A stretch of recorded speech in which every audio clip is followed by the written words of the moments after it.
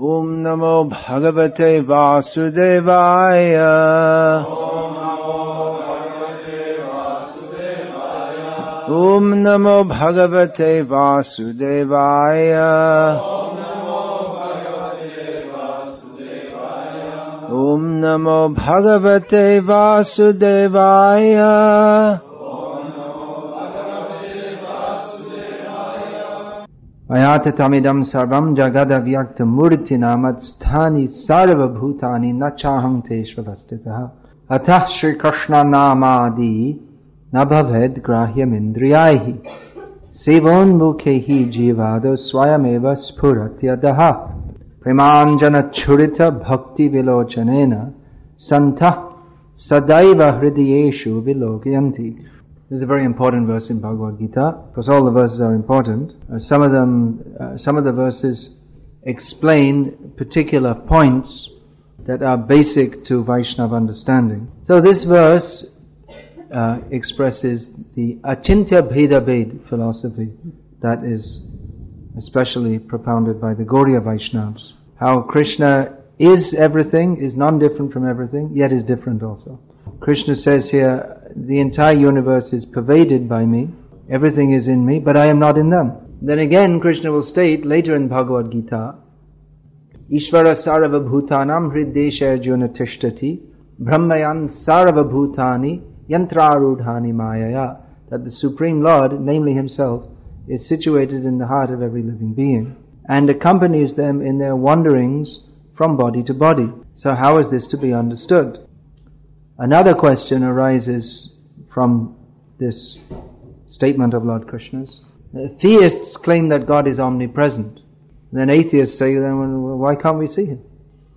Prabhupada answers this by citing a verse from Bhakti Rasamrita Sindhu, which answers all questions about the mysteries of the Supreme Lord, such as these two important questions which I've just brought up. If God is everywhere, why can't He be seen? That's one question. And another question is that how is it that God is everything and in everything and yet different from everything and not within everything? Which statement appears to be completely contradictory and therefore meaningless. Yes, it is meaningless to those on the material platform in the sense that they cannot ascertain its meaning. To them it is a mystery. That doesn't mean that it's actually meaningless. It means that it's advanced knowledge whose meaning cannot be ascertained except by persons who are themselves on an advanced level. In English there is a saying, if someone speaks some nonsense or there's some very technical language which someone cannot understand, they say, it's double Dutch to me. In other words, Dutch is already non-understandable and double Dutch is twice as non-understandable. That just means that you don't understand Dutch. A Dutchman understands it. Similarly, you may open a book on some technical subject matter, higher calculus, and you see there are so many Greek figures and mathematical symbols, and most people won't understand it. It doesn't mean that it's not understandable. It means they don't have the qualification to understand it. If laymen hear two scientists discussing on a high level, maybe about nuclear physics or something like this, to them it will sound as meaningless as the chattering of children. But it doesn't mean that it is meaningless like the chattering of children. Sometimes when theistic people try to introduce topics of God, atheistic people say, that's all nonsense. They'll dismiss it like this. Do you have that experience? That's all nonsense. It just means that they don't understand it. It doesn't mean that it's not understandable. It means that they are not qualified to understand it. So how is the qualification to understand the science of God attained? Prabhupada opens his purport to this difficult verse by stating the qualification to understand it. Atashri Krishna namadi nabhavad grahyam indriyai sevon mukhe hi jivado swayameva spurati adaha. That this knowledge of Krishna is not material knowledge.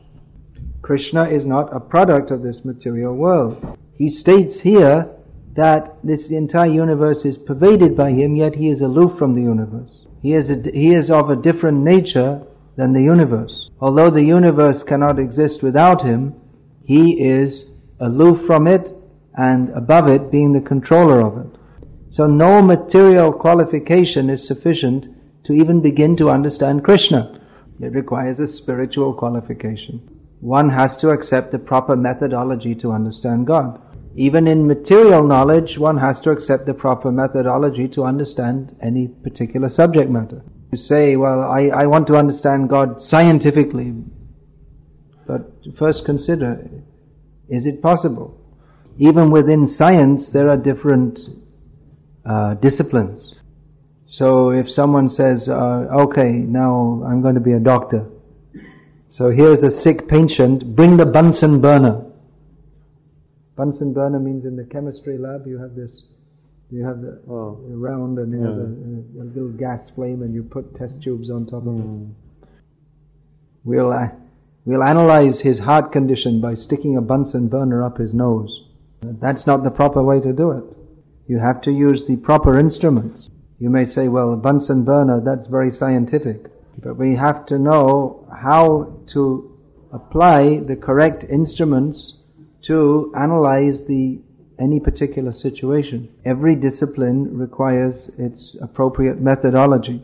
If you want to study the history of medieval Russia, then you have to find ancient inscriptions and old books. If you want to study microbiology, you have to bring a microscope. There's no use to bring a telescope.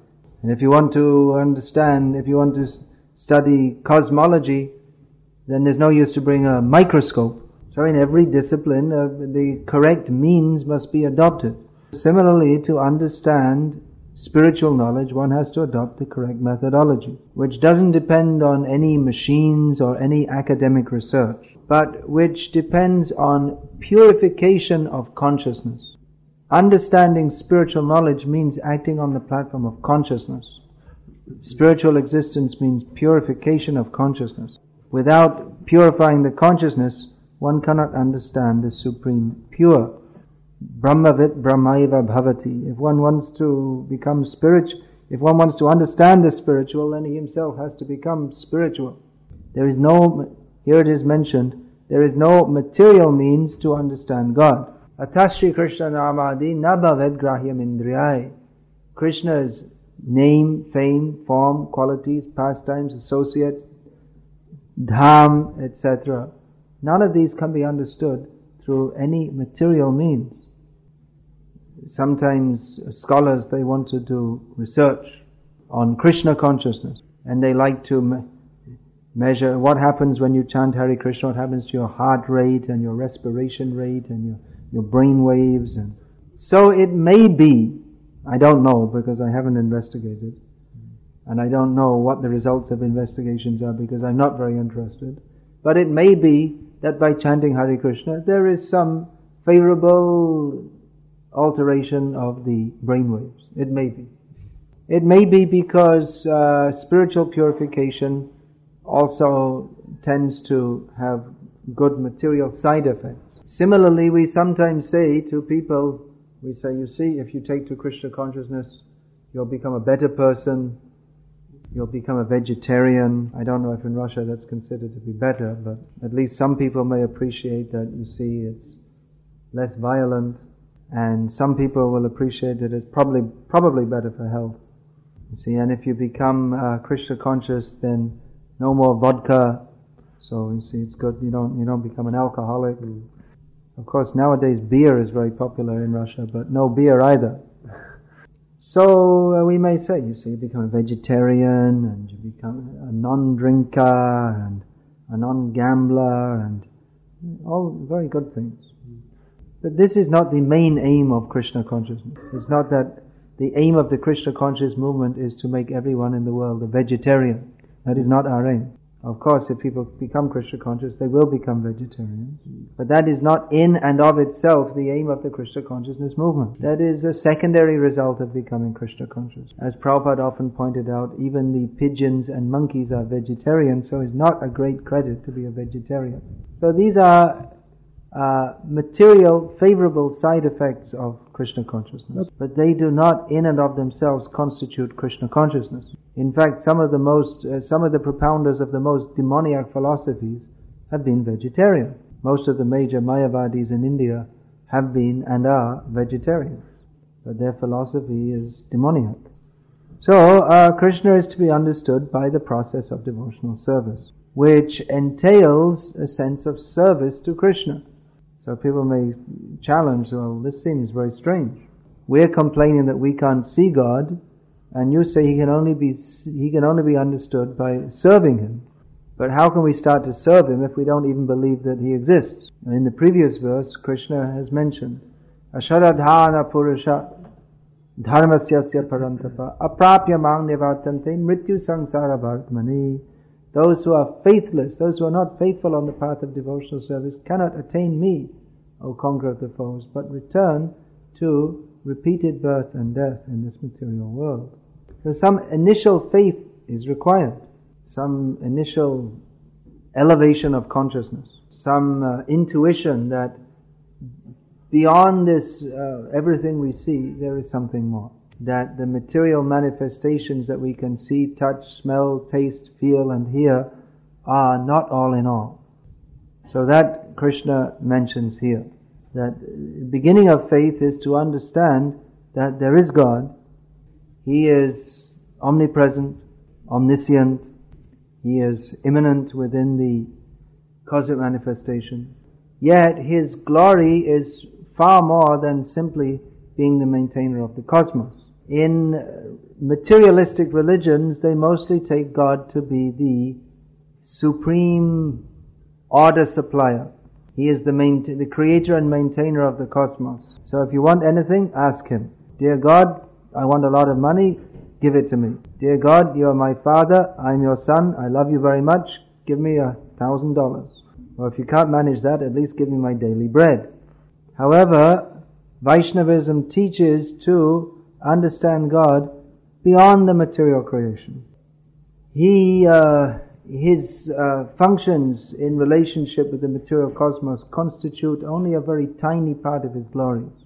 Practically, He has very little direct touch with the cosmic manifestation. In His original, particularly in His original form as Krishna, He's not concerned with all this creation, maintenance, destruction. Actually, to understand Krishna is very elevated. Even to understand God is not very easy. And practically speaking, Krishna is more than God. He's God who's in a higher position than being simply God. God means who's the supreme controller, maintainer. So Krishna is all those things. He's in the supermost majestic position. But He's not particularly interested in that. He expands Himself as Narayan. Okay, people want to praise me. I'm God. Okay, here I am, praise me. But as for me, I'm going off in the forest barefoot with my cows and cowherd friends. So to understand Krishna is not so easy. Even Brahma, he was bewildered in understanding Krishna. Among all the great personalities in the universe, Brahma is the first and supreme Brahmana, Adi Kavi. And after studying all the Vedas 3 times, he came to the conclusion, there is no higher process than devotion to the Supreme Lord. So he went, when the Bhumi Devi was lamenting, he went to the shore of the milk ocean with all the demigods and invited Lord Vishnu to appear in this world. So the Supreme Lord did appear in this world.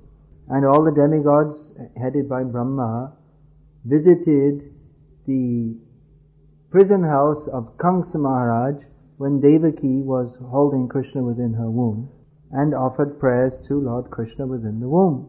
And then they witnessed the Supreme Lord appearing in His majestic Narayan form before Vasudeva and Devaki, which is to be celebrated in 2 days' time as Janmashtami. So that 4-armed majestic form of Vishnu took the form of a little baby, and Vasudeva carried him to Gokul, to Nandalai.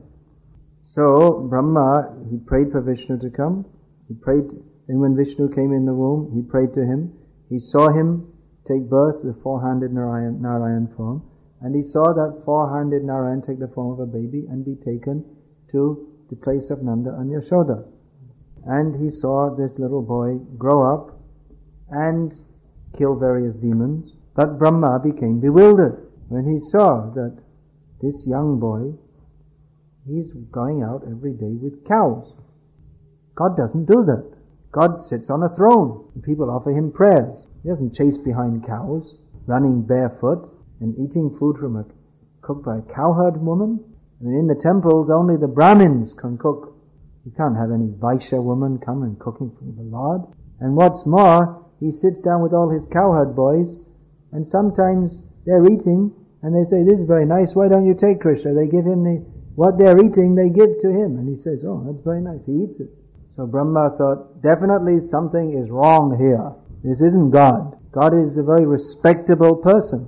See, I'm Brahma, I'm the most respected person within the universe. I certainly don't run around barefoot chasing after cows. And what to speak of fighting and climbing on my back. There's no question of anyone doing that.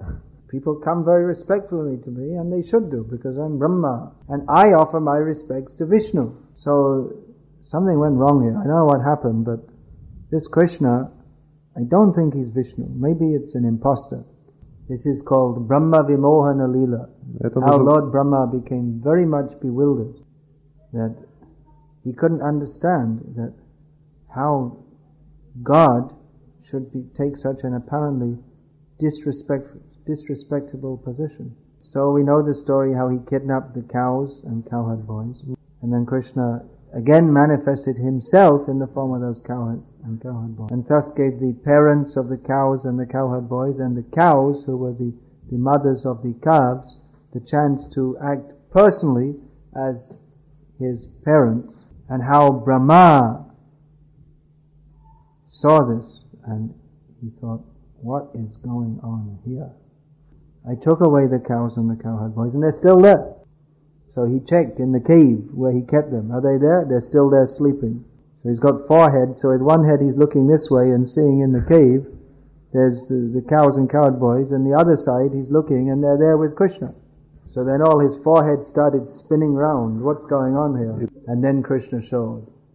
Think I'm a cowherd boy? Well, I am. But what kind of cowherd boy? Then Brahma saw every calf and cowherd boy that Krishna had taken the form of was being worshipped by millions of demigods. They were all Vishnu forms. Vishnu forms, but not behaving as Brahma thought Vishnu should behave. So this is Brahmara Durlabha Prem, that this love of God beyond the respectable position of Narayana, that is difficult to attain even for Brahma, who after seeing this manifestation of Krishna's opulence declared, Jananta eva janantu kimbahuktya name prabho manaso vapusho vacho vaibhavam tavagocharaha.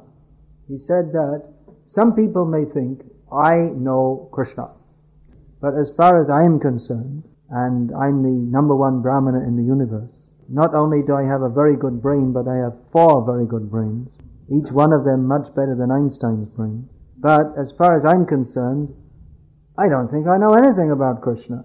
Neither through mental activities, physical activities, discussion, we cannot understand the glories of Krishna. Krishna can be understood.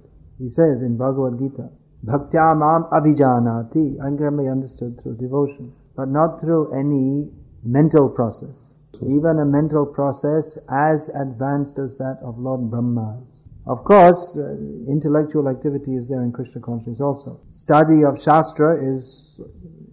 and hearing of Shastra is an important part of Krishna conscious development. But it is not merely an intellectual or mental process. It must be cultivated in a mood of service to Krishna. Then that is scholarship in devotional service. Without that mood of service to Krishna, even study of Shastra is simply another kind of mental speculation. So this is very deep what Krishna is speaking. It is apparent on the material platform. It appears to be contradictory. It can only be understood by the mercy of Krishna, which is possible to attain by sincere service mode. There are many great Vedic scholars who completely misunderstand this verse and take it to mean that actually Krishna is ultimately impersonal. Therefore, Prabhupada has emphasized in his purport this very important verse: Krishna can be understood only by the process of devotional service. So you all have a good opportunity to be great Vedic scholars. You've got Prabhupada's books, good opportunities for studying those books, especially here in Moscow or throughout Russia through the Correspondence Bhakti Shastri program. So study these books in a service mood, become convinced and preach Krishna consciousness throughout this land. On the basis of realized Shastric understanding, establish that Krishna is the Supreme Personality of Godhead. That will be a great service. So study Shastra, become convinced, and convince others. Hare Krishna.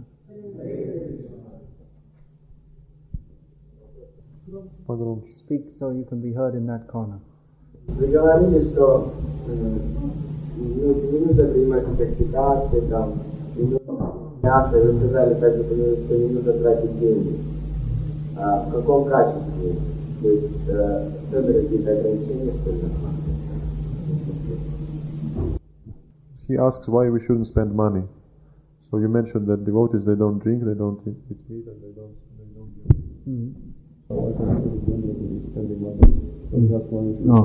So I explained that that's Well, devotees don't also unnecessarily, frivolously spend money. If you want to make money, make money. Make millions of dollars and spend it all for Krishna. Nothing for sense gratification. Are you making millions of dollars? Well, when you do, give it all to Krishna and his devotees. There are lots of poor devotees too. But then they shouldn't use it for sense gratification. You have to be very careful. Kanak and Kamini, these are two dangers for devotees. Kanak means gold, money, and Kamini means womanly attraction. So, you see, even the rich men of the world, they don't get Krishna prasadam.